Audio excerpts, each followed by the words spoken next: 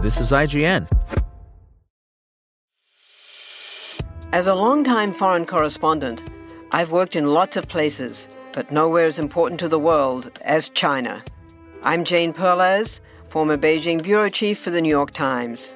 Join me on my new podcast, Face Off, U.S. versus China, where I'll take you behind the scenes in the tumultuous U.S.-China relationship. Find Face Off wherever you get your podcasts. This is IGN.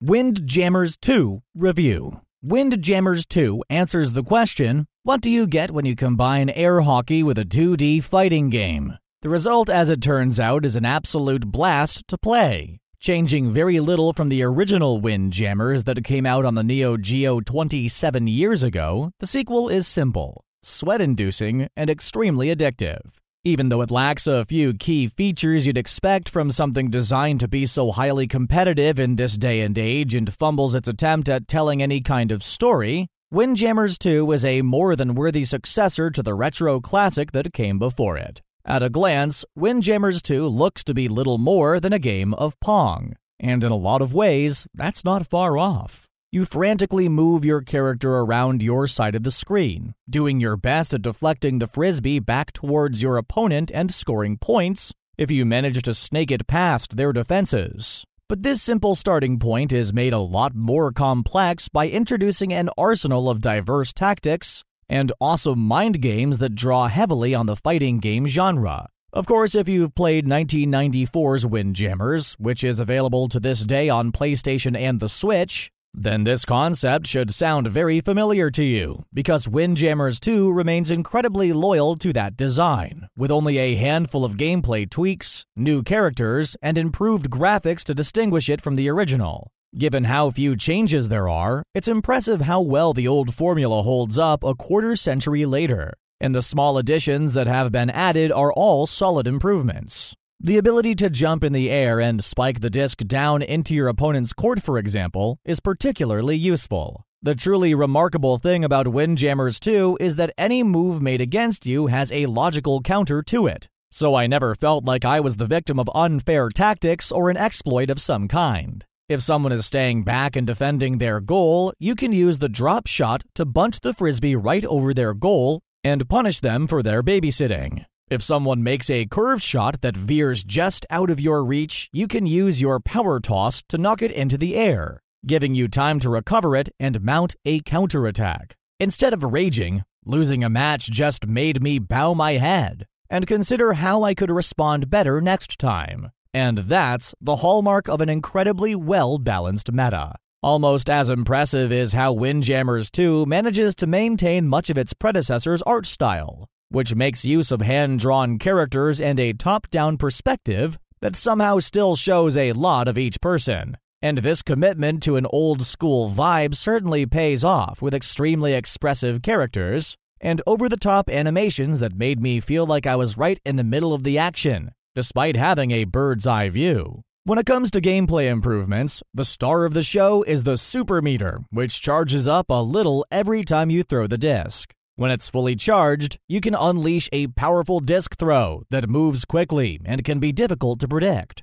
Alternatively, you can use your full super meter to counter any attack being thrown at you and avoid what would have otherwise been points scored against you. It adds an element of danger and excitement as you see your own or your enemy's meter flashing at the bottom of the screen and know something's about to go down. There are also a few new characters that mix things up a bit, including Raposa, a skateboard-riding Brazilian kid who's the fastest-moving character available, and Ho, a stoic warrior with a special ability that makes the disc do an anime-style vanishing dash in your direction. The new characters have actually become some of my favorites since their special abilities are usually more over-the-top and creative than the 6 characters from the original. Similarly, the new maps make for some unique experiences, like ones that are a bit wider or longer than the standard size and force you to adopt new strategies to win, or one particularly amusing stage where a point value for each scored goal is randomly selected via a slot machine-like gamble each volley. In other areas, though, it's disappointing to see so few additions or updates have been made. especially when it comes to everything that isn't gameplay. The biggest example is the omission of a spectator mode or a training mode, features that are quite common in highly competitive games nowadays, and which would go a long way in supporting what is sure to be a passionate competitive community. There's also no tutorial mode whatsoever, aside from an extremely vague how-to-play manual that does very little to explain the many complexities of frisbee tossing combat. I can understand wanting to remain loyal to the moment-to-moment gameplay, but a lot of the ecosystem surrounding it feels very outdated in a bad way. If Windjammers 2 wants to attract younger gamers in addition to the older set who remember the original, it could have done a lot more to welcome them in. Another missed opportunity is that Windjammers 2 has only 3 game modes: Arcade, Versus, and Online, and all of those are essentially the same mode for different purposes. Arcade serves as a solo campaign of sorts,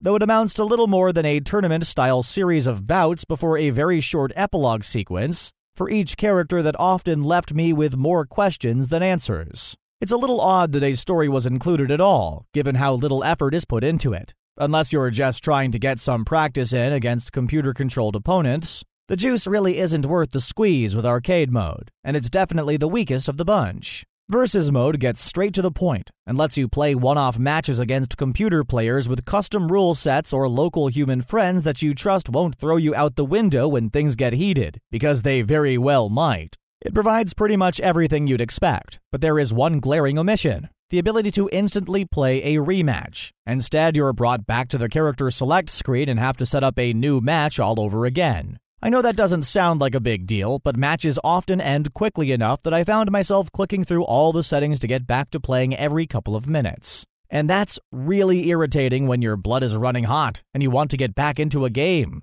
so you can show your buddy Kevin that his victory was just beginner's luck. Not cool, Kevin. Finally, there's the online mode, which allows you to finally play a game of anime frisbee with people from across the World Wide Web. It comes packaged with 2 match-made playlists: Quick Match and Ranked Match, the former of which just pits you against any available player, and the latter matches you against similarly skilled players and gives you a chance to climb up or down the ranking ladder with your victories or defeats. The online mode works well enough, but at least on the Nintendo Switch where I played, wait times can be a bit long, and frankly the online UI and overall experience is pretty clunky. That said, it works well enough to get the job done, and I experienced minimal input lag in the online games I played, so it's a good time. The verdict: Windjammers 2 is a worthy sequel to a retro classic that manages to improve upon the highly competitive arena with new characters, levels, and abilities that make this fighting game version of Pong incredibly addictive.